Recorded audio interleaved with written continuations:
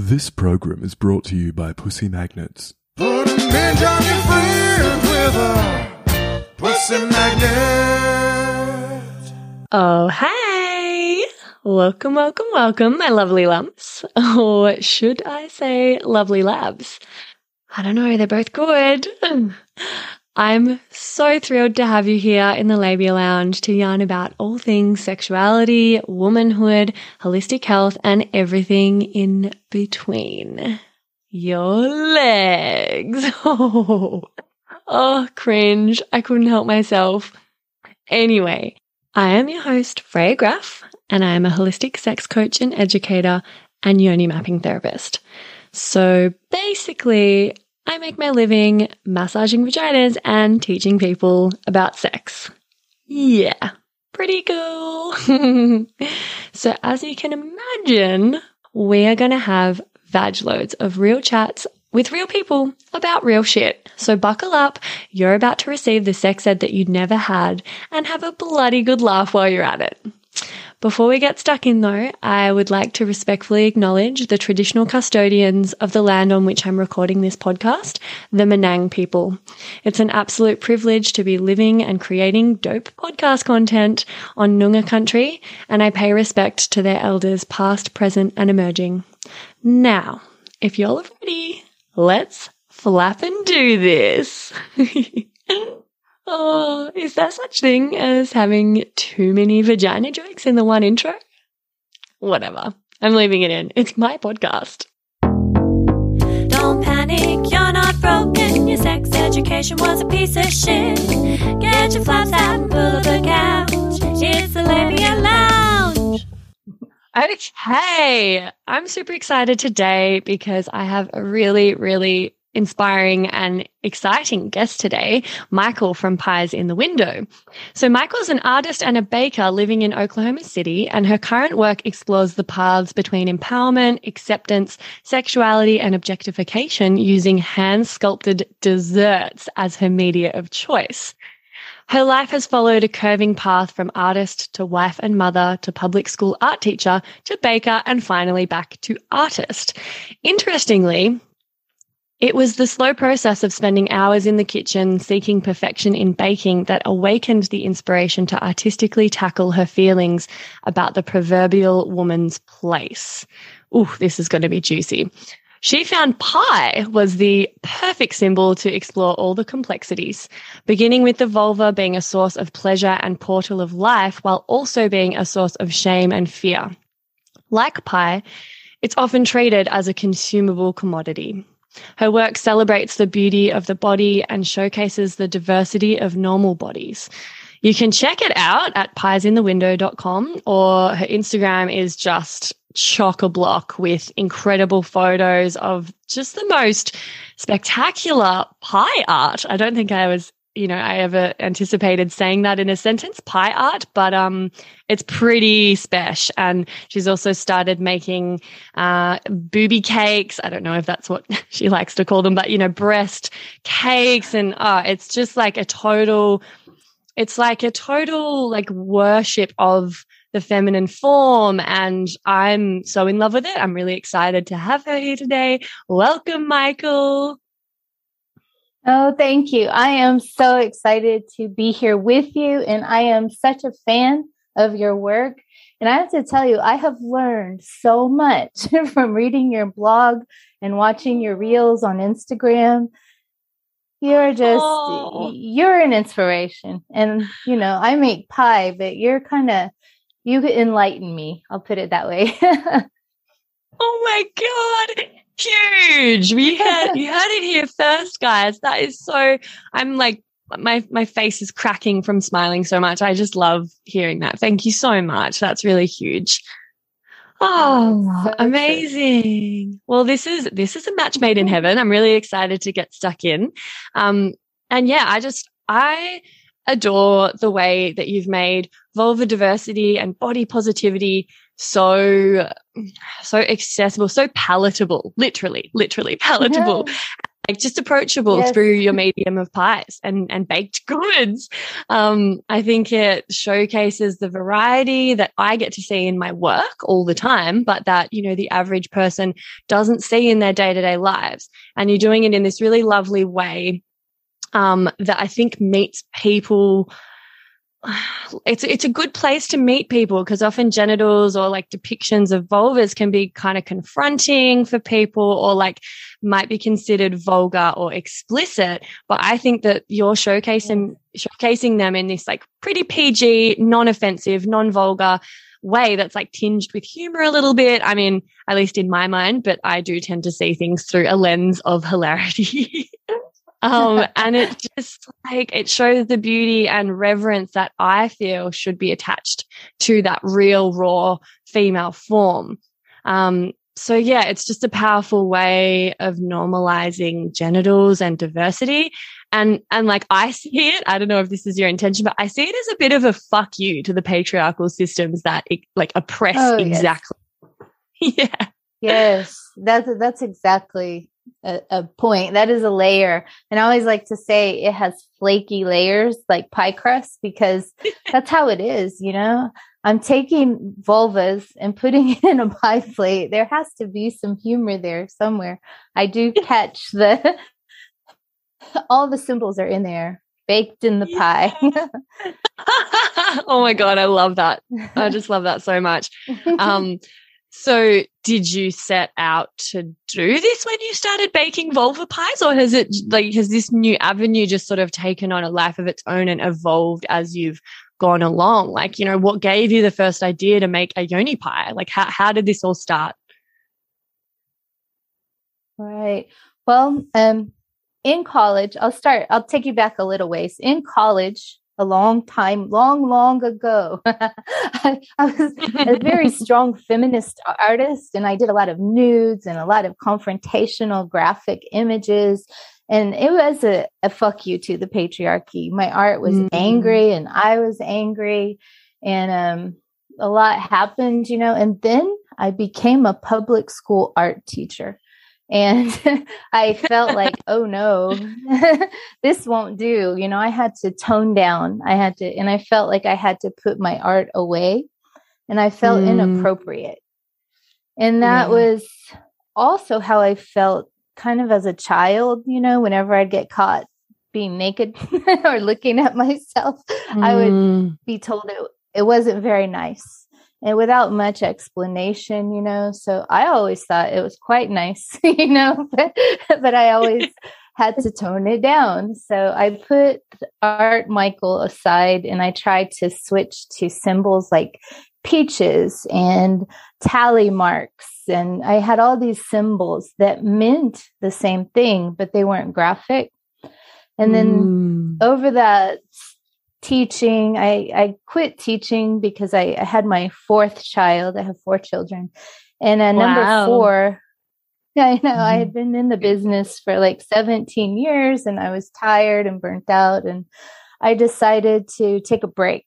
And then at home, I started baking everything from scratch. You know, I think here in the United States, everything's wellness, you know, all natural and natural sugars, and let's get rid of processed and bake from scratch. And I think the world is kind of on that kick. And so I joined it and decided I needed to learn how to kick the boxes and cans and bake from scratch. And I ended up opening a bakery because I'm a perfectionist.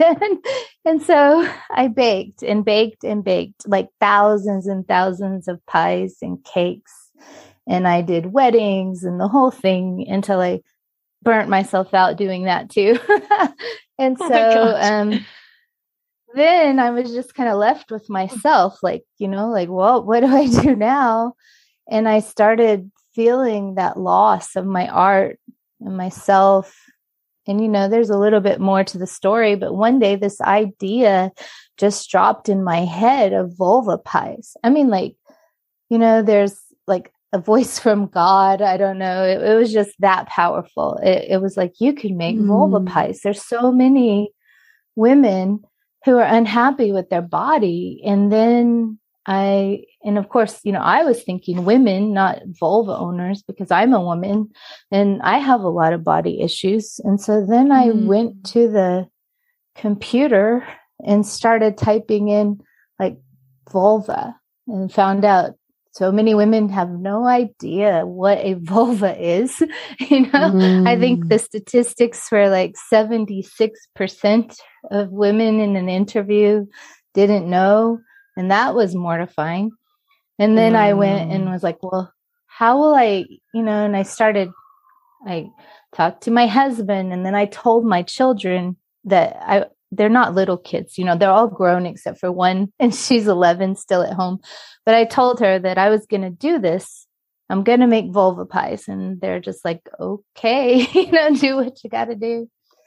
And then, they didn't understand it, but my husband, he's an artist also. He is very supportive, that he felt it was a powerful idea because I was so passionate about it. And then as I studied more, like how I'm doing this, and I kind of had to untangle why I wanted to do it, I came upon a site called Gyno Diversity. And it was all these women had just sent in photos of their vulvas so that there would be this huge collection of what they really look like. And it's very clinical and categorized by like age and race and relations, like sisters. And it's not perverse at all. It's beautiful and overwhelming, the amount of diversity.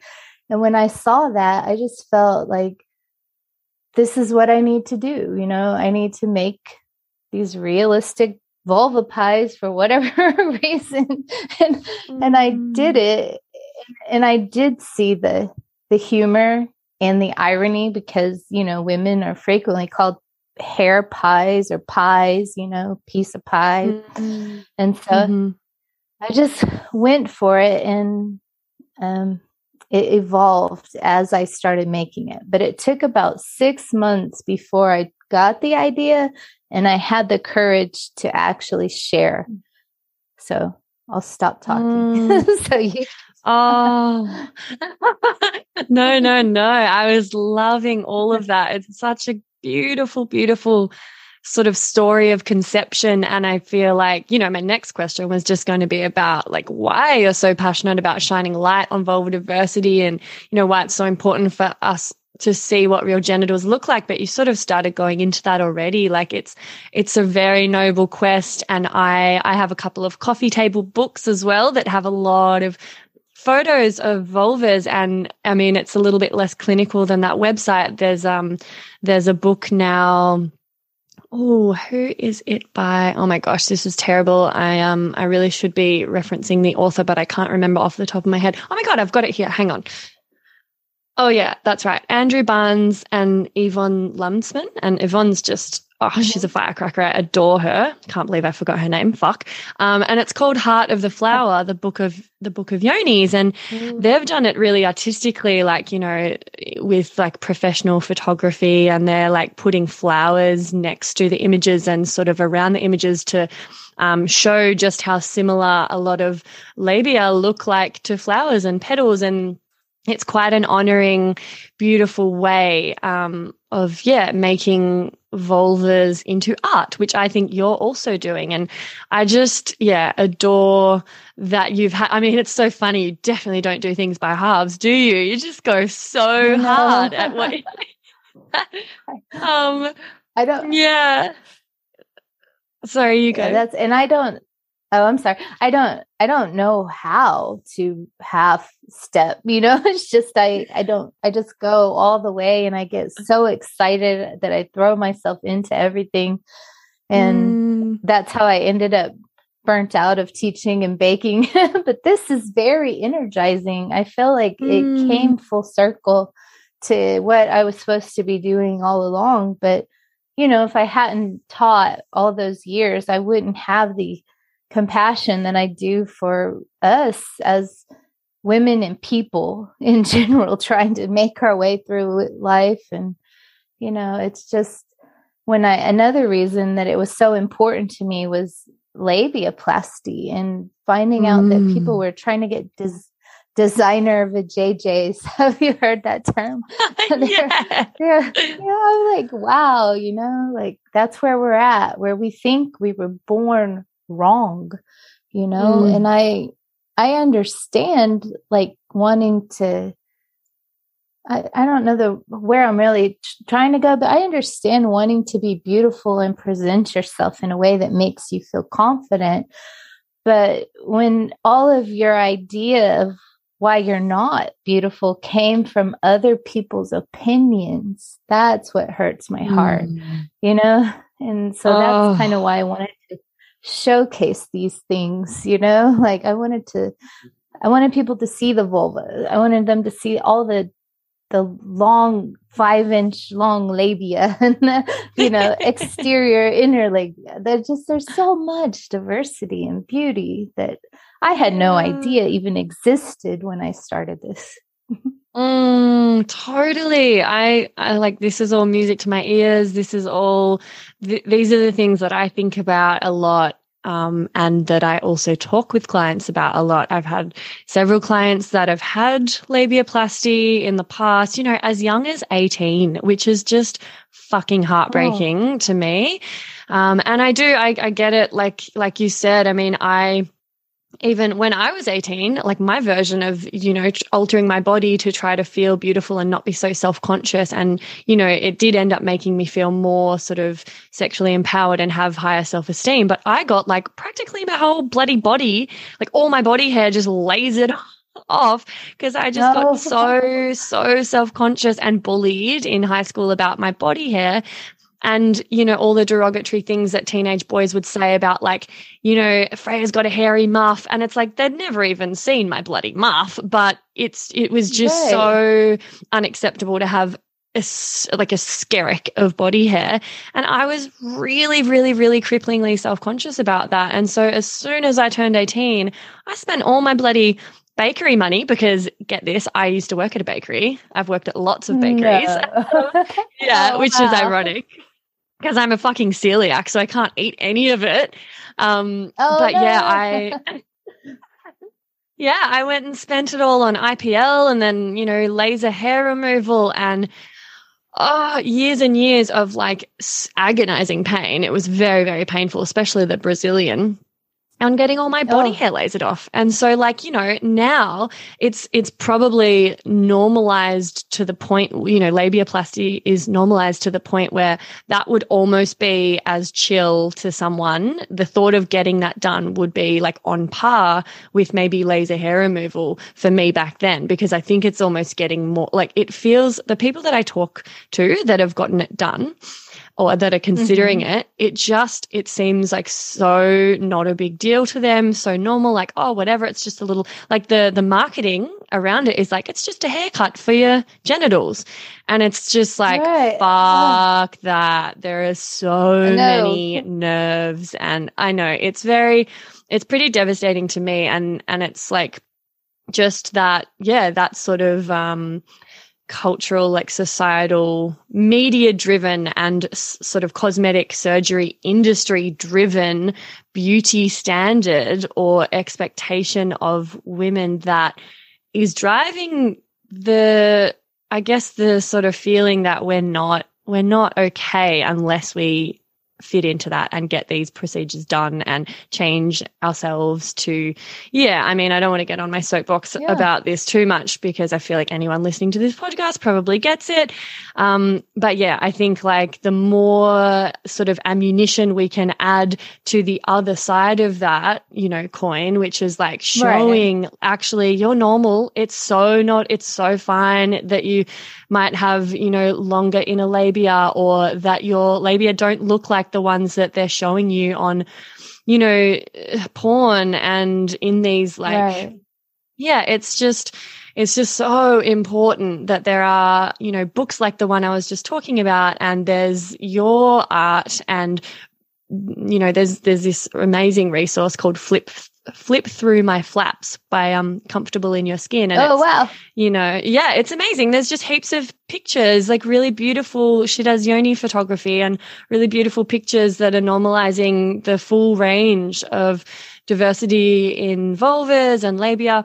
And so like the more of that and the more normalized that diversity can become, you know, through people like us, the better, because yeah, then we can avoid this feeling of not enoughness and this feeling of like, oh my God, I'm so hideous and repulsive. I need to alter myself in these really drastic ways.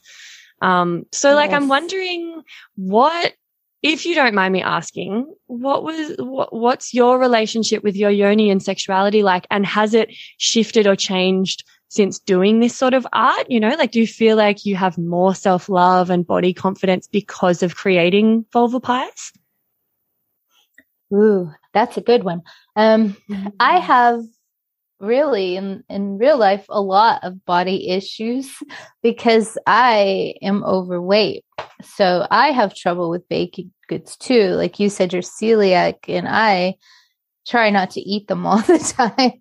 So it's probably, you know, my own self-consciousness and my own anger about being made fun of as a child, you know, because I was just born this way. I went on my first diet at like age 6, and it made me so sick. I passed out from hunger, you know, but I look back at pictures of my young teenage self, and I was not even but a little bit overweight, you know, and I thought I was huge, and I was so hard on myself and swinging back and forth between disordered eating and like, I don't even know how many diets, but, you know, just being so unhappy with my body. And so it has helped me become more comfortable, but I think it's also helped me have more love for all of us. From every vulva owner is having the same kind of struggle. You know, we're all just trying to feel love for ourselves.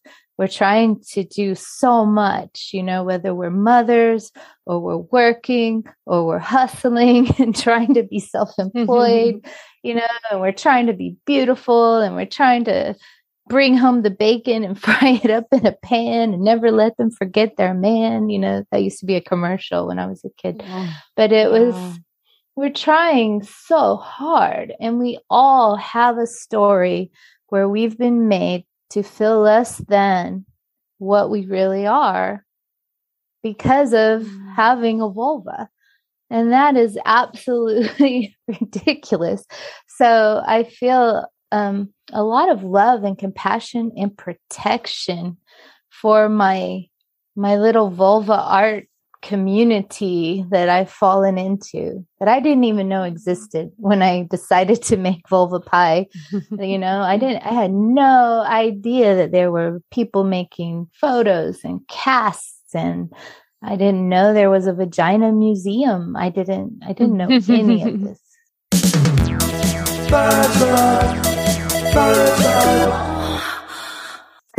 So I feel very like I've expanded. There's a lot of space in me now that wasn't here before I started this.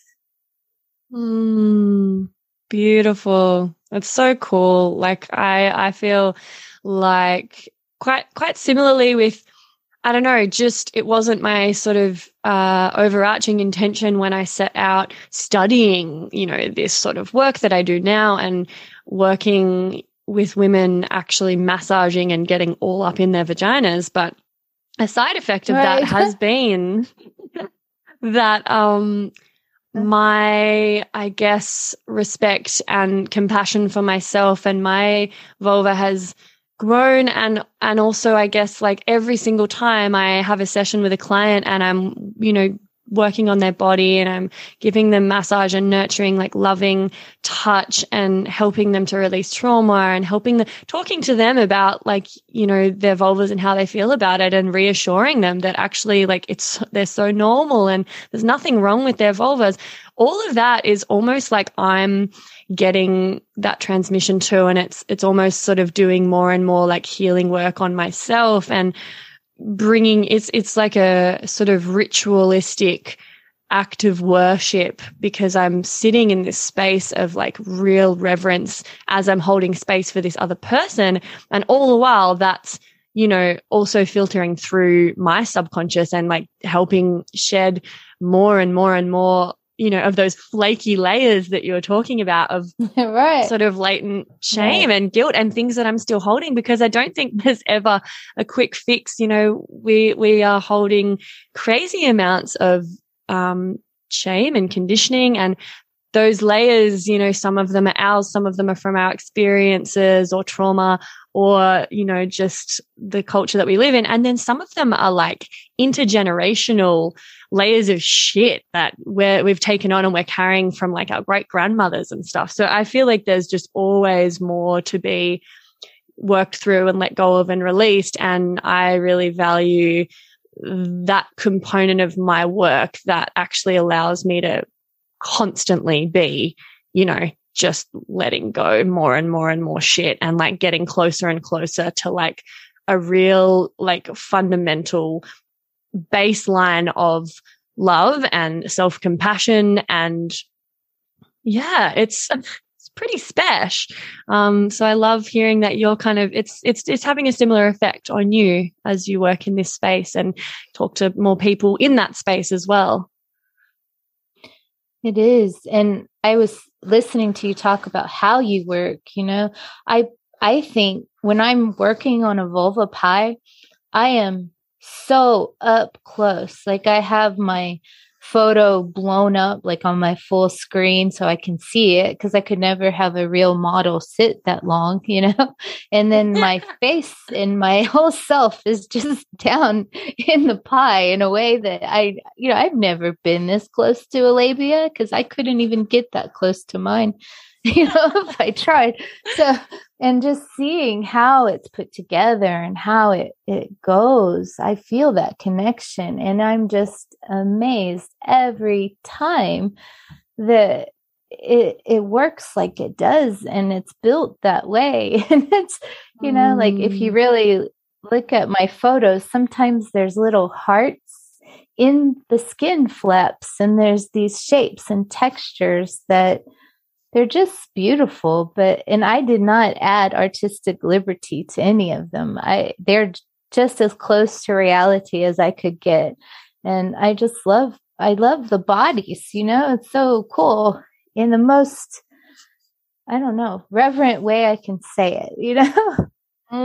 Oh, wow. That's so cool. And that's exactly where I'm wanting to go next is like talking about the actual making of the pies and your creative process. And I've got a few questions around that. But first, I would love to just drop in the segment that I call Get Pregnant and Die. Don't have sex, because you will get pregnant and die. Don't have sex in the missionary position. Don't have sex standing up. Just don't do it. Promise?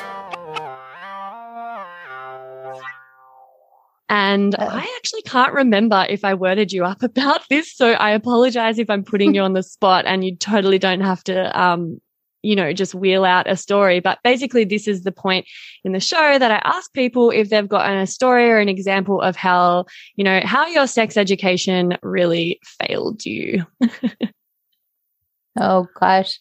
I had a very clinical sex education from my grandmother because her mother had died when she was 15. And that sounds terrible, but because she died just suddenly, my grandmother didn't know anything about her body and she didn't know anything about what was going to happen. And so I was raised by my grandmother and she wanted to make sure that didn't happen to me. So she told me, you know, this is your vagina. This is how it works. One day you'll get a period, like we'll get you some pads. And then boys are always going to try to get it. Don't give it to them. It was like sex was some candy that I could pass out to some good young man who came along. And then in school, our sex ed teacher was so uptight. She just blushed the whole time and never left the podium, where she sat gripping. And I remember learning that we had body odor and that we could get terrible diseases if we had sex.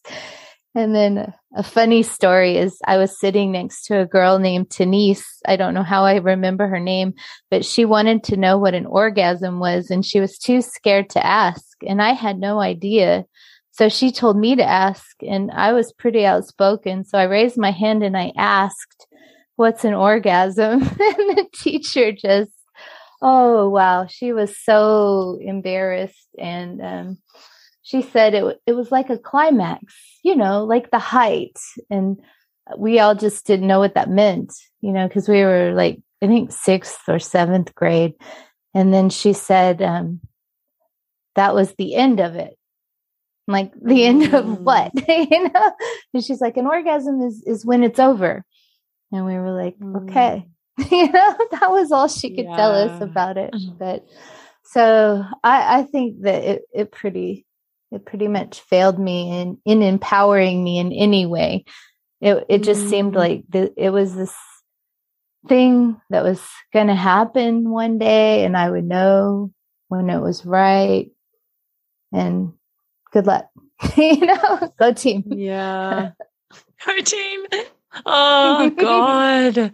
So funny. I mean, it's funny, but also just really sad that, like even your sort of health teacher was just so mortified by speaking about it. Like that in itself, no matter what she had have actually told you, even if she had have given you like the most comprehensive, amazing, like, empowering sex education, the fact that her delivery and her blushing and her like obvious discomfort with the topic would have then just, popped on yet another layer of like shame and, sex is something really like awkward and uncomfortable and shameful and people feel weird talking about it. So like, let's not talk about it. And, it's even just subtle things like that can do damage. So that's kind of, one of the ideas behind this podcast is like, let's just talk about shit openly and frankly and normalize having a dialogue about this stuff because, that's one of the biggest ways that I see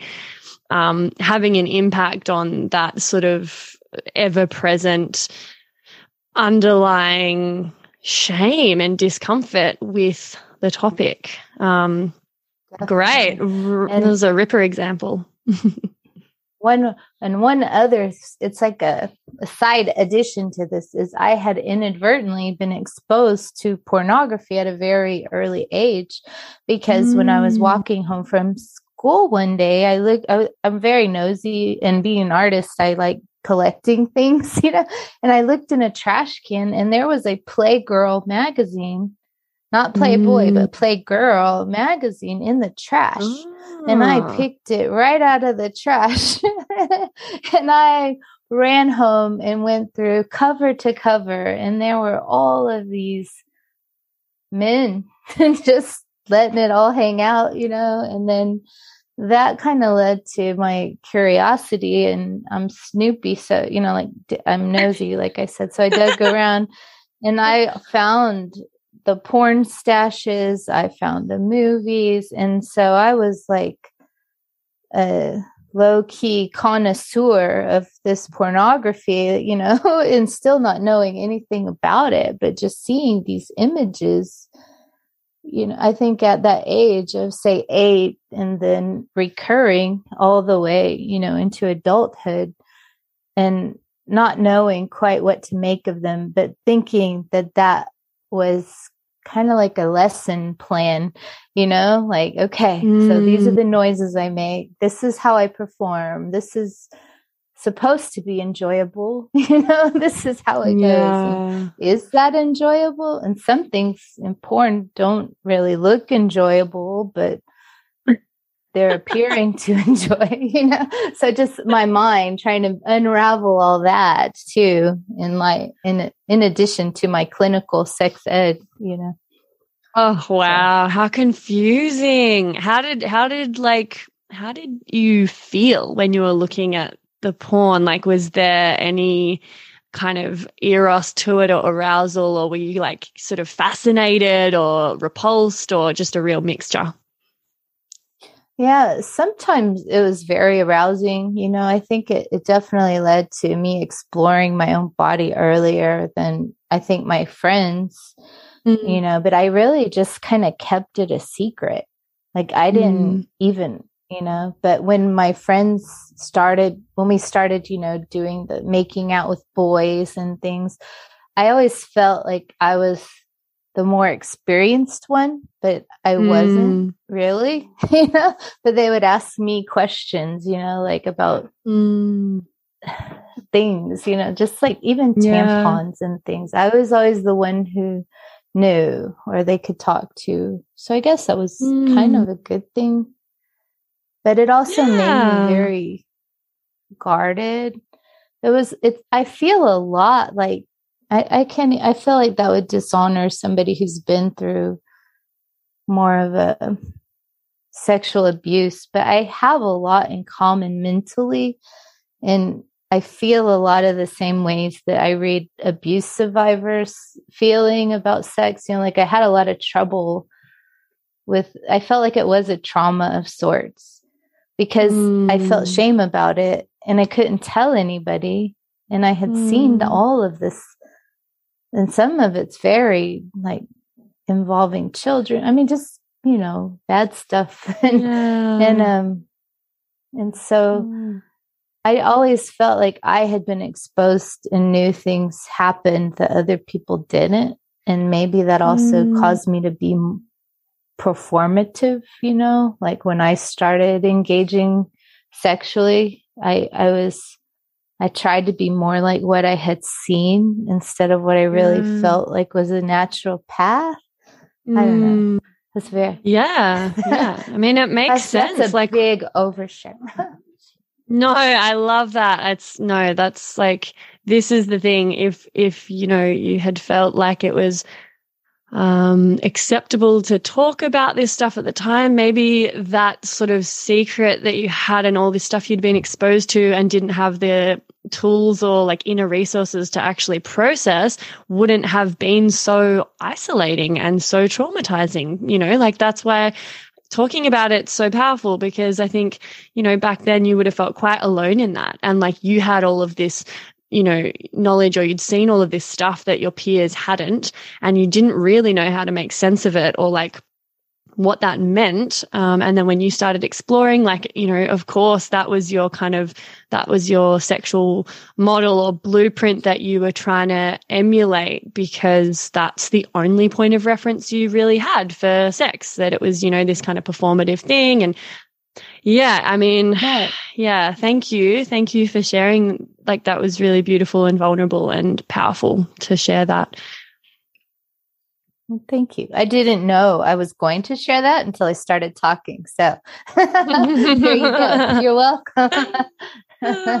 You're welcome.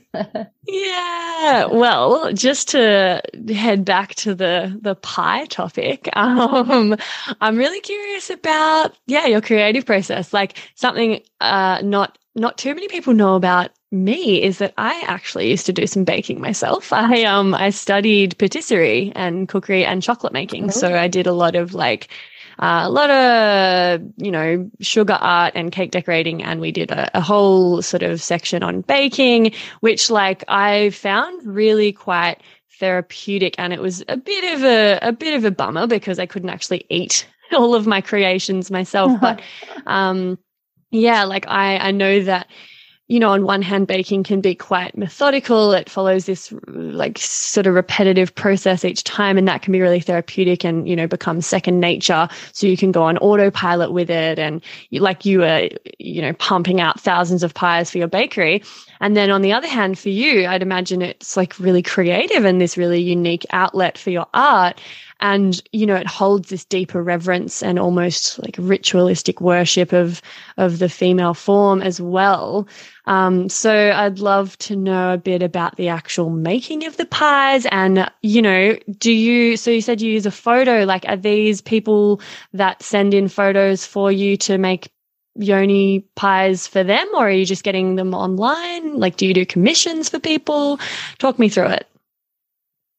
Well, I have used all photos so far that I've found in the Wikimedia Commons, and they are copyright-free images. And a lot of them come from that project, Gynodiversity, I think, because they wanted to share everything in the public domain. And so I found a lot of those images, and so far I've used that, what I find in Wikimedia Commons. And then I get a lot of messages for people who want to give me submissions and have me make them into a pie. But I haven't felt comfortable receiving their photos in a way, because it's not that I don't want to do it. It's because my husband works in web side of things and a lot with security. And he was concerned about the security of their photos when they sent them to me. Like, he wanted to honor and make sure nothing's leaked or taken, or, their names aren't associated in a way that they would never want it to be. So we're trying to find a secure process where people can submit their photos. And then I will take that, and then for the boob cakes or breast cakes, I just call them the cake. I haven't even given them really a name. But for the cakes that I did, I paid for figure models, and they came with a whole shot. And so there's a site called Pose Space where you can flip through figure models, and they have professionally done photos. And I bought 2 packages, and you're allowed to use those photos in any way to make art. You just can't publish the photos that you actually bought. So that was an interesting experience, because I've worked from a lot of live models, but I've never shopped for a figure model. In figure model class, you just kind of get lucky with whoever has the courage to show up and take the job, But that was kind of interesting, just looking for the body I wanted to make and trying to find a model that fit my ideas for the cakes. But wow.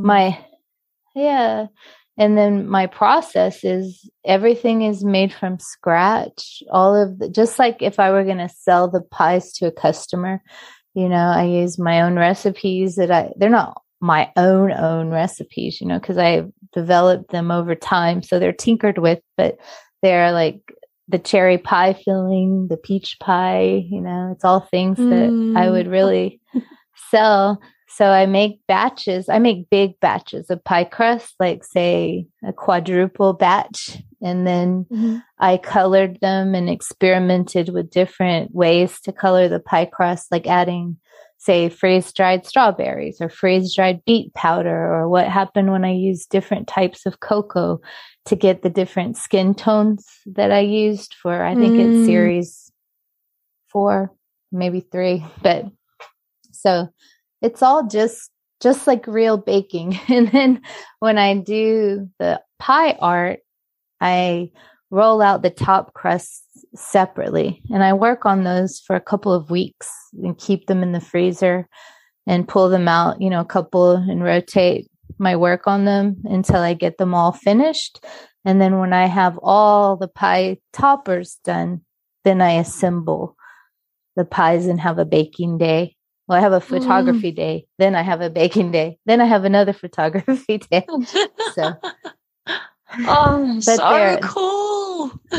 Yeah, they're not big pies. A lot of people think they're like 9-inch big normal size pies, but they're mini pies. And so they're actually life size, which is another, I think it's pretty cool. But yeah, definitely. And then who eats them? Do you sell them? Do you donate them? Like, what do you do with them afterwards? no, I'm still very much a public school art teacher in my community. They think that they would have a heart attack if I showed up with, here guys, have some vulva pies. No, but I haven't shared them with my neighbors or friends, but in my family, we eat some of them, and some of them get destroyed in the making of the photos. Like I always do this thing I call the after party, where I cut them up and put them into pieces and take photos, just however they move me to be shot in the photography. And so we'll usually eat some at the time, and then we'll freeze some. But my daughter, she's 11, so she won't have anything to do with the top of the pie. We have to remove the top if she's going to eat any. But so they're really not made for food, but I think I get a lot of people feel like I'm being very wasteful if I'm not eating every bite. So I mean, you could always donate them to a homeless shelter or something and really spice up their day. I feel like there'd be a way to, distribute them in a way that felt, didn't feel wasteful. And that's interesting, because I was going to ask you, like, you're saying your daughter, you take off the top beforehand and things like that, and that your community would probably have a heart attack. And I wanted to ask, like, how do your family feel about it? How do you, because I've gone through my own sort of process with becoming comfortable enough to, it's almost like coming out as someone who works in the sexuality space, coming out as someone who massages vaginas and talks about sex and things like that has been really challenging and really like confronting at times, especially when I was first starting out, and my sort of confidence wasn't super robust yet. And so my process was around like building up that confidence and letting go of enough of my own shame to be like loud and proud about my work. And I think when it came to my family and my immediate community, that was the most challenging. So, where are you at with that? And are you embracing kind of setting an example, creating like a sort of sex body female positive environment in your like immediate surrounds, or is it more like online at the moment that you're making an impact, and in your sort of day-to-day life with your kids, things like that? Is, what about your older children and stuff? Like, how public are you with this, and what's your feelings around that? Right. Well, I'm trying to think of where I could describe to you where I'm at. I'm using my real name. So at first I didn't put any name with it. I am willing to talk about it with people around me, and I am not personally embarrassed of it. I'm still worried about like what the parents of my students will say, because I taught kindergarten through 12th grade at different times. Most recently in the city where I live now, I taught elementary art. And when I started my bakery, a lot of the parents that I taught, their students supported me in my bakery. And they were all very excited. And I made their birthday cakes and their anniversary cakes and their Thanksgiving pies. And I was very much part of their family. And they developed this persona around me that I allowed them to have, that I'm so sweet and so kind. And I really am all of those things, but being a sex educator probably doesn't fit in that, because I live in a very, Oklahoma is very Bible Belt. I don't know if you're familiar with that term, but we're a very conservative religious community with traditional blue collar values. And there's a lot of, fear with teachers and their kids, and just, I wouldn't want them, I don't know what they would think, and I can't really control that. So where I'm at now is I'm proud of the art that I'm making, and I'm so happy with how it's growing and people are receiving it all over the world. I mean, you're across the globe from me and we're having a conversation like this. So it's amazing. And I'm very open with the art with my children, and my children that are older are very supportive of me, and they're proud, of me too, and follow me on Instagram, and but it's like I've told my sister and my sister-in-law, but not my mother and my mother-in-law, Yeah. because my mother would say I wasn't being very nice, So it's like, how do it's like, I don't feel there's anything wrong with it, but I'm more thinking for other people that they might think something's wrong with it. So totally. I'm kind of stuck. I'm straddling that, but I did put my own, like I am putting my name on things. I put it on my LinkedIn. That sounds corny. Wow. But, I put Pies in the Window, and I think I'm ready to just say, I don't feel like I need to go have a TED Talk and tell everybody, okay, guys, this is what I'm doing, but if somebody came to me and asked, I would be willing to have a conversation. Totally. I relate to all of that. I think it's a journey, and it's a process, and it doesn't have to happen overnight, but it's like gradually getting more, I guess, because I'm similar. I'm like, well, I do have a responsibility to like represent this stance that I'm taking about, sex not being something that you should be ashamed of, and therefore just being able to talk about it, and like, but then I come up against like dinner parties or events where people are like, oh, so what do you do, Freya? And I just have to like pick my fucking battles and assess, how is this person going to receive this? What is this? Is this going to lead to a conversation that I just can't be fucked with?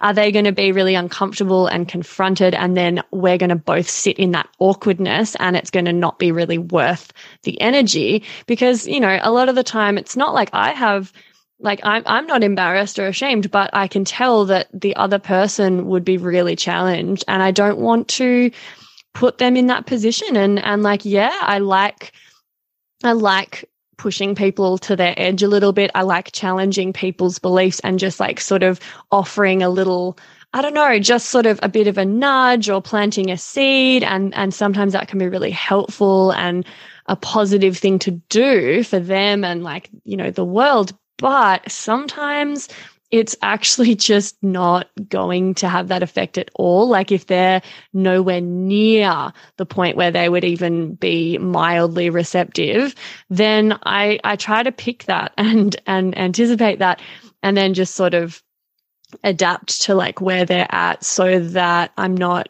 like basically dragging them into like a non-consensual, super awkward space that's bringing up all their shit and their shame around sexuality. So I feel like I'm in the similar place where like I have my own journey with it. And then there's also like that sort of broader context where you're trying to navigate and manage where other people are at and like how you can best serve that situation, where you're still like maybe opening people's minds a little bit and stretching things, and you're being true to your own like integrity with like where you stand with it all, but you're not just like gung ho sort of throwing shit out there, like there's got to be a bit of like you got to be really intentional and conscious around those conversations. And I think it's always evolving, and I've gotten better and better at predicting, how receptive someone's going to be. And like I find, because I like if I'm at a party or something and I've met someone new and they're from a pretty different world to me, or maybe I can tell they're just not, they're not going to be receptive or open. it is such a drainer for me because like it's the most common thing, like new people are going to ask you is like, oh, so what do you do with yourself, Freya? And I just want to fucking roll my eyes. Like these days, some of the time I'm just like, ugh, that's a boring question. Don't like, let's move on. Let's not go there. Like, I can't be bothered. I'm passionate about what I do, but the act of even trying to describe it to you and then help you understand is just going to absolutely drain the fuck out of me. And I can't be bothered. And it's not even worth it, like for some, it's something that I grapple with really often, and some conversations are incredibly rewarding and people are interested and intrigued and they've got heaps of questions and they want to understand from like a place that I really appreciate. And then others, it's not the case at all. And then, when you're bringing in things like you were saying, your mother or your mother-in-law, certain family members, that there's already all of these like layers of, I guess, history and potentially some complex dynamics within the relationship. They're from a completely different generation that often just don't really understand. Like, yeah, it's a whole thing, isn't it? It really is. And it's so hard to shoot. It's like, we know what we mean and we know what we're doing, but some people cannot see our bodies without seeing them as some, like, I think one of us used the term sex hole the other day, but that's like, they cannot get over sex to actually talk about all the other meaty bits that go with it, so that we get equated. I don't even know. It's like getting stigmatized ourselves for having the courage to enter into this space. They start casting us as words that they have, their hate for whore. And, like they can't understand how you could be in the area and not either be a gynecologist delivering babies, or maybe they might understand a couples sex therapist, but they're definitely not going to understand people that are teaching women to be excited about their own bodies and using the term vulva owner to be gender non-specific, and they're not going to understand self-pleasure and ownership of our body for ourselves, and not because it's a vessel for others, and just having to say, this is mine. This is my body. I want to understand it more and enjoy it more. They just you can see their eyes start like going side to side. They're a little confused and scared. So I know. And so anyways, that's kind of why I know I shouldn't think for other people, but I think it's a way of protecting myself too. Cause like you said, it's draining. And it can be scary when you trigger somebody's really bunched up emotions and hate. And I just don't want to go through that. I'd rather talk about it in safe places right now. I've only been doing it too for, a year, and I've only been sharing it publicly for about 7 months at the point of this recording. Wow. Yeah, so that's such a thing. Yeah, exactly. And I had a similar kind of feeling when I first started out doing yoni mapping and sort of tantric body work, where, I had this experience with my mom where she was kind of like, well, what are you doing with your life? You should go to uni, blah, blah, blah. And I was studying to be a yoga teacher and studying yoni mapping, but I hadn't told her about the yoni mapping part and this whole other side of my life. And I was kind of sick of getting the whole, like, when are you going to get a real job conversation? And I was like, all right, look, like, I am actually doing something with my life. I'm studying something that I'm really passionate about and I think is going to be really rewarding, but I haven't told you because I don't want to cop the judgment, the negativity, the sort of naysaying, because it's in a really early stage where it's quite vulnerable, it's tender.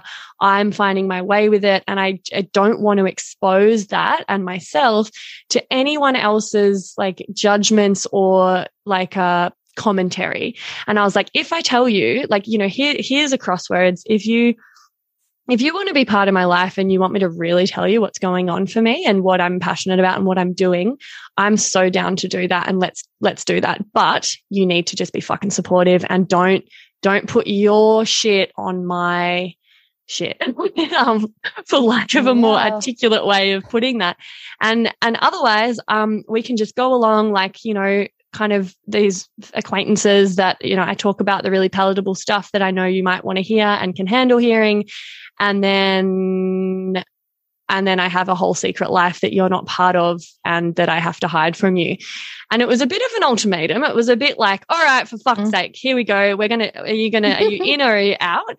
And she was amazing. It was obviously confronting and a bit challenging, and it was a bit like, oh, fuck, okay. But she could obviously tell that I was giving her an opportunity to actually foster more of a close relationship and, you know, have her be part of my life. And she was like, okay, like, yep, let's go.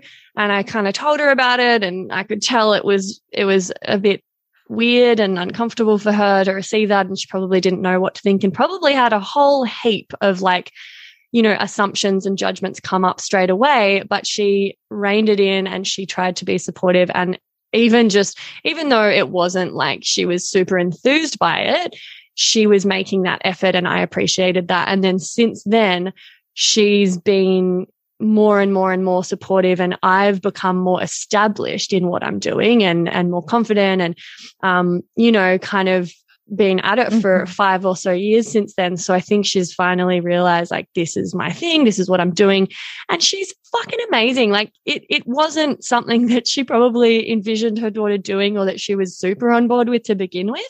But now she likes every single one of my Instagram posts. She reshares stuff. She tells her friends about it. She's like really on board, and I don't know what her true feelings are about it, but she's made that effort and she's opened her mind up enormously. And I'm really, really appreciative of the effort that she's made to embrace that for me, which is really cool. It's really cool. I think it's quite a healing process for a mother and daughter to go through.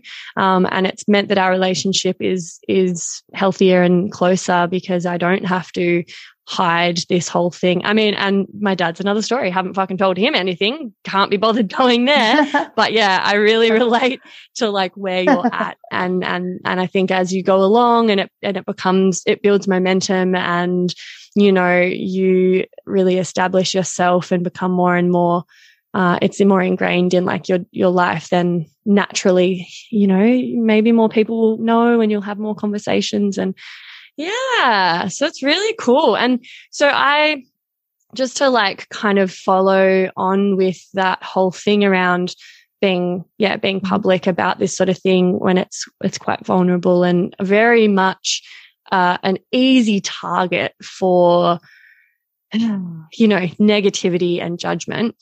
Like, what about, like, talk to me about being on social media with this sort of content and like, you know, are you copying backlash? Do you get trolling or negative comments? You know, like, what are some of the things that you've had to face when going public with your vulva pies? Well, at first, I got a lot of men commenting, you know, like with the squirt emojis and the ooh, tasty and things like that. And I guess teaching so long, I am able to kind of hit with a facade of professionalism, like, oh, thank you for your comments. You know, and just kind of deflect like I would a student saying something inappropriate. And I got messages about, when are you going to show men? Do you want to, you know, do you want to model things? And I was worried I was going to start getting a whole feed of dick pics, but I didn't. Everybody kind of rose to the occasion. I think the verbiage I use in my posts kind of set the tone. And 78% of my people, it says they're female, you know, and I think that kind of sets a very positive environment. And then I try to use hashtags that bring in that supportive community. And I think the biggest problem the biggest thing I've had is people take screenshots of my Instagram feed and then they share it in other places online, or they repost it without credit. And then the comments without my words and without the space that I've created for my pies and my art, they become kind of like a joke. And I see the comments like someone made a post and put numbers on my pies and like, rate this pie. Which one would you smash? Or which one are you eating tonight? You know, those kind of comments. And it just hurts my heart. And I try, like when I see someone sharing it out of context, to go on the page and say, you know, thank you for sharing my work. Because I really do believe all publicity is good publicity, you know, and I just want to say, you know, thank you. And then I'll respond to comments, you know, like someone saying that one's worn out or some terribly hurtful thing. I'll come back with, you know, that's a myth. Actually, you know, our bodies can't get worn out. And I'll just try to engage in a conversation. Like, you can see more of my art. But I have had, it's always been women, and they've always been very upset that I'm exploiting women's bodies or using the women's body again to get attention, because, you know, our bodies are used to sell hamburgers, sell cars, you know, sell records, or do they still call them records? What do music help?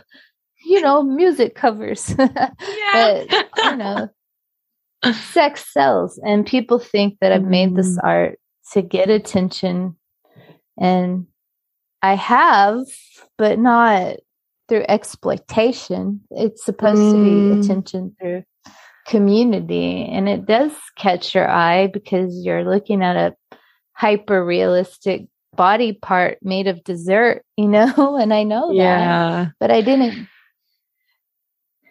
didn't do it so somebody would want to actually engage in a sex act with my dessert, you know? Yeah. Oh my God. It just must be so hurtful and so frustrating, because, like, I mean, there's this growing trend creating art depicting female genitals, and it's becoming more popular as a focus for artists. And it's, you know, I think it's generally like pretty fab, and it's usually intended to be an act of worship and feminine empowerment and education, and be really uplifting to women. You know, it helps normalize and destigmatize the female body diversity that, like, is actually a reality, but not sort of portrayed in the media. But like, then there is this real issue with people. I mean, there's always haters, isn't there? And that whole thing around like nudity or vulvas or anything to do with sexuality being viewed through the lens of the male gaze and being hypersexualized versus being seen for their value other than just as a sex hole, as you said. Right. That just like brings on all of these derogatory comments. I get always the first question when it, like, with certain people is like, oh, like, is it a sex thing? Are you trying to give them an orgasm? Like, is it, they think of it as like, well, you're touching genitals, so it's sex work. It's a happy ending. And that is not at all what I do or what it's about, but there's no like categories for this thing that I do and this thing that you do where it's involving genitals. And it's, you know, making commentary on sexuality and body diversity and things like that. But it's not explicitly sexual. It's art. It's, you know, honoring the feminine. There's all of these other intentions behind it that we understand and a lot of our audience understand, especially females. But yeah, because so far the only way that people categorize anything to do with genitals is either sexual or medical, really. So yeah, Right. I'd imagine you get a lot of that. I do. And I think a lot of, as a visual artist first, the female artists that we see throughout history, we always, or a lot, oftentimes we present with that central cavity, of the yoni, of the vaginal canal, these voids, these flower shapes, because so much stigma and pressure has been put on women in every way surrounding this body part, that when we start thinking, when I'm thinking, what does Mikel think about this? How do I feel? And you really start getting in touch with yourself as an artist, you have to confront this society's view of your body, because that's what we are, and it's like our whole life. It's like, when you getting a boyfriend, who are you dating? Who are you going to prom with? When are you getting married? Oh, you're married. When are you buying a house? When are you going to have babies? How many babies? When you have more babies, why don't you have a baby? And it's like, it's like, no matter what we do, we're dealing with commentary and pressure and from something. And so that vulva shape, that even like all the way back to ancient art, the fertility figures and the mandorla, it's like an almond shape that recurs throughout history. I mean, it is sacred, and it's also our way of processing ourselves, and it's not meant to sexualize us, it's meant to celebrate. And it's very hard for people when they're seen out of context, or like when you just come on a yoni pie in the wild, or vulva art, and then we do giggle and laugh, and but then it's sad when it's taken in the same way as like they get catcalled, and so I don't know where I was going with all that. I think I lost my train of thought, but yeah, that's okay. Stuff. Totally. Oh, it happens to me all the time because it's something I'm really passionate about, and it's such a complex and deep, like far-reaching topic. There's so many layers. It is easy to get kind of like tied up, and it's all valuable though. I feel like it doesn't really matter where you were going with that. Everything you said was fab. And I've got a few more questions for you before we wrap up. But just before I do that, I want to just slot in the segment TMI. We love it. TMI, we love it. TMI, we love it. And I guess like this is a segment where I ask, I mean, you sort of already gave me a bit of a TMI, or you labeled it TMI story earlier. I don't feel like there is such thing as TMI. There's no such thing as too much information for me. I'm relabeling TMI too much inspiration, because I just feel like it's so important that we talk openly and frankly about all of the things that, were and still are in a lot of contexts considered too much for public consumption. And I think that's bullshit. I think it adds to the layers of like shame and stigma that we're trying to remove. And so this segment is to have a little yarn about something that you might not tell your mother-in-law. So with that said, do you have a TMI story for me? And also know that you don't have to participate. That's also very inspiring, just to say no. Oh dear. I don't know if it's TMI. I do have you had asked me earlier about my daughter and how when I'm at my computer, and I have all the work up, and so working on my artwork and it's very graphic, sexually. I don't know if it's those types of images are taken sexually, as we've been talking. So one day I had my back to the big window and I'm working and I have my screen up with the vulva, and then I have my pie out working, and all the kids come to the doorbell to get my daughter to ring. And I felt just like I was looking at porn, like slam my computer shut, hide everything. So that was just funny, not really TMI. But that's all right. It's still a great story. I feel like I'm probably going to be one of those mums, like, in that show Sex Education, where she's got her office with all of these kind of vulva sculptures and dildos and whatever. I'm probably going to embarrass the shit out of my kids, but I'm embracing it. So how? Sorry, there's a bit of a delay. I was going to ask how do most people react, and like what sort of response have you gotten from people since making the pies? Because, we talked about like the more sort of negative, out of context reactions, but, what do you mostly get, and what do you think people appreciate about them? Like, how does it make them feel? I think most people are intrigued when they see them because they're so realistic, and I think they're beautiful. So I get a lot of comments about, beautiful, amazing, stunning, the typical Instagram. But the private messages that I get all these really heartfelt messages from people saying, thank you. I never knew that bodies looked this way and that I was normal. Or I hid my body for years. You made me feel beautiful for the first time ever.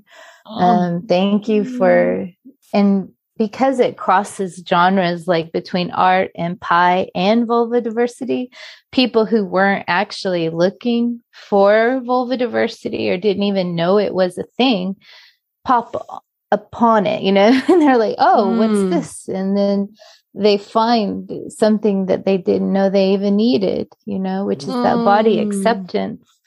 And I think that's been a really good reaction.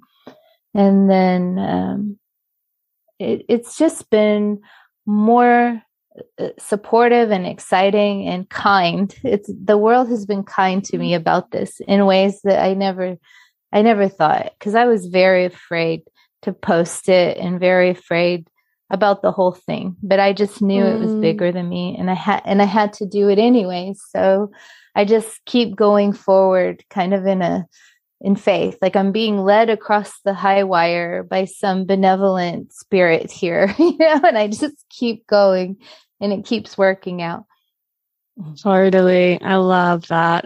I feel like I've experienced that with a lot of elements of my work as well. And because it is so challenging and scary and out of your comfort zone to sort of do that in the first place, it's almost like the universe tries to make it a little bit easier for you in other ways, and like give you some signs that, you're doing the right thing. And this is all, that's awesome. I'm really pleased to hear that things have flowed for you and the universe has been kind to you and you've been getting amazing feedback, because I know personally, like doing something like in this line of work that's kind of taboo and can get a fair bit of backlash and judgment, it's so valuable and so appreciated and so necessary for me to keep going and doing the work and feeling like it's worth putting myself out there every single fucking day, making myself vulnerable to the online world. It's so necessary. I need those messages from people and that feedback where they're like, this has been so helpful for me, so supportive. It's changed my life in this way, or this is the effect that it had on me. And I want to just thank you. And I can't get enough of that. I think, that's what fuels me. And I'm so happy to hear that you've been getting that as well. And everything has just been falling into place. I feel like that's been happening with me and this podcast. Like from the second I decided, all right, like, fuck this. I've been thinking about this for years. I've just got to do it. I'm just going to upload something really, just pretty hench, pretty ghetto, pretty just like, DIY, whatever. Don't let tech barriers get in my way. And I'm going to do it. And then I pretty much just had like the perfect, I asked a friend to do the cover art and he fucking nailed it. And then I asked another friend to do a jingle for me and he's made like a jingle that's like better than I could have imagined, and all these funny little sound bites. And, I've had all of these incredible guests that I've approached just say, yeah, we'd love to. And like book in fucking December near Christmas. Like, that's such a big ask, and everything's just been happening so easily for me. And I feel like that's such a great sign that this podcast is really what I'm meant to be doing. It's what people need. It's very rewarding when that happens. So go us. I know. And I was so excited when I saw you were going to do the podcast because, your reels are genius. And I know sometimes this is a side thing, but it feels like sometimes things are so slow on the internet. Like nobody's watching, nobody's listening. But if you just keep doing it, don't stop. I don't care if only 5 people listen, just keep doing it because it lives forever on the internet and it will pick up, and it's going to just grow and it's going to reach the right person and they're going to share it and they're going to share it. And then once that logarithmic magic of internet happens, it's it's amazing. It's like, I can't. So don't lose faith. I'm so proud of you for not letting technology stand in your way and it came together so fast for you. I mean, it was just like 2 weeks ago. It feels like you said, I'm going to do a podcast. I know. And now I'm here talking to you. Yay. I know, it's so crazy. Oh, thank you. I really appreciate that. I feel it. Yeah, it's just, I've just got to persevere and keep doing my thing. And, it'll get to the right people. And I'm so grateful that you're part of it. Like, this will be one of my first few episodes that I launch with. And I feel like we've had so many important conversations that I just nerd out on this stuff. I could talk about it forever, and I feel like you're quite similar. And yeah, I'm really excited to get this out to the world, and hopefully it feels supportive and interesting and informative to some people. And one last question I wanted to ask before we wrap up. I know we've gone a little bit over time, but it's my podcast, so I can make it however long I want. I'm wondering, like, do you recommend like art and creative activities as a way to embrace your own body and genitals more and grow your self-confidence and self-compassion? Like, is that something you feel like everyone could benefit from and should maybe have a crack at? Oh, I certainly do. I don't know if everybody would feel comfortable making genital art, but I definitely think everybody should get a mirror and look at themselves privately in a way where they don't feel like children are going to be sticking their faces under door cracks and things. But I mean, just have a look. You might, it'll put you in touch, and then try to talk lovingly with yourself. And so whether you write or sing, allowing yourself to be creative, because I don't think that people always tell me they're not creative, but I think that means you've just lost touch with your creativity. It's in there, and just let yourself play. And there's it's very meditative to let yourself draw the vulva shape or a mandorla, get a coloring book, do whatever makes you feel good. And if anything, look at other people's art. And when you feel inspired to do it, don't talk yourself out of it, because that's the killer. We always are like, I'm not, I can't, I don't. Yes. So just let yourself do it, and just don't show it to anybody. Throw it away if it's trash, but do it anyway. Yes, I recommend it. Yeah, amazing. I think that's like, it's a trap I fall into, is like thinking that if I'm doing some art or creating something that's like not going to be shown to anyone else, and it's not for a certain purpose. Like, I used to be in bands, and I would like write songs, but I would write them because I was going to perform them on stage and like make it a song with the band. And then I found that if I wasn't in a band, I never wrote songs. Like I didn't do it just for me. And I fall into that trap a little bit with art as well. Like as a kid, I was so creative and crafty and artistic, and I would just constantly be doing something artsy. And then these days I kind of don't prioritize it. And I think like it's, maybe it's not for everyone. And I know a lot of people feel like they're not creative, but I agree with you. I think everyone's creative. Like sexuality, sexual energy is also just creative energy. The feminine is creative, and we all have the feminine in us. And so like a really amazing place to sort of start is like switching up your mindset around like why you're doing it or why you should do it. And like, the mirror exercise, fabulous. I often give that as a home play practice to my clients, like just get a mirror out and do some yoni gazing and have a look and just connect with that part of your body.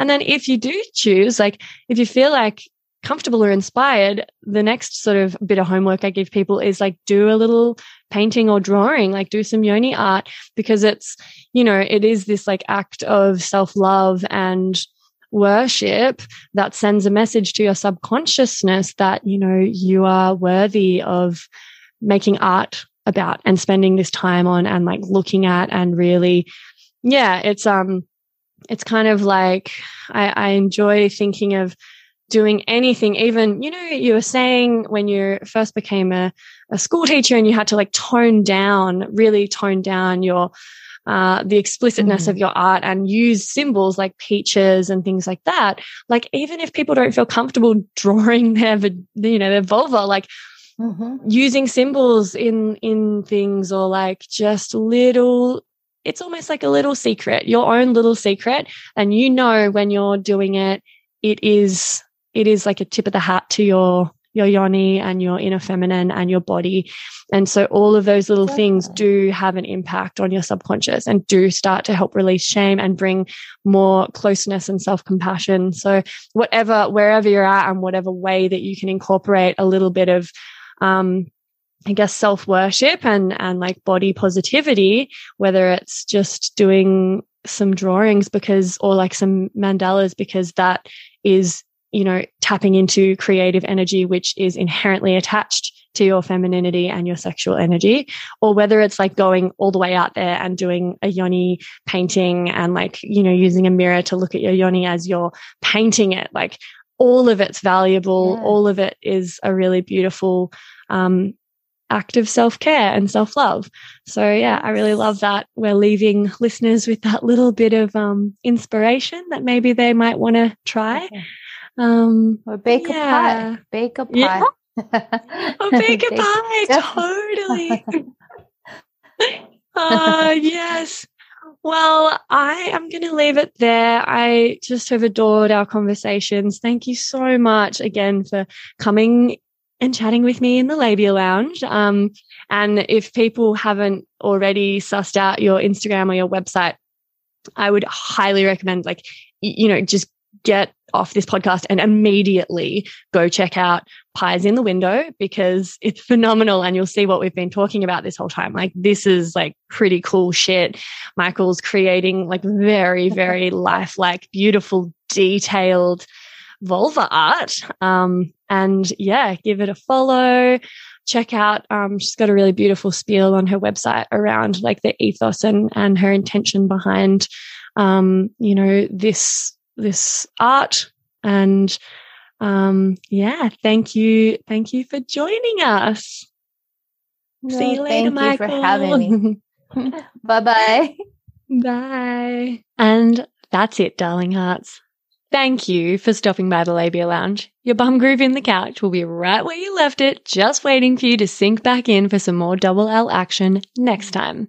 And in the meantime, if you'd be a dear and subscribe, share this episode, or leave a review on iTunes, then you can pat yourself on the snatch, because that, my dear, is a downright act of sex-positive feminist activism. And you'd be supporting my vision to educate, empower, demystify, and destigmatize with this here podcast.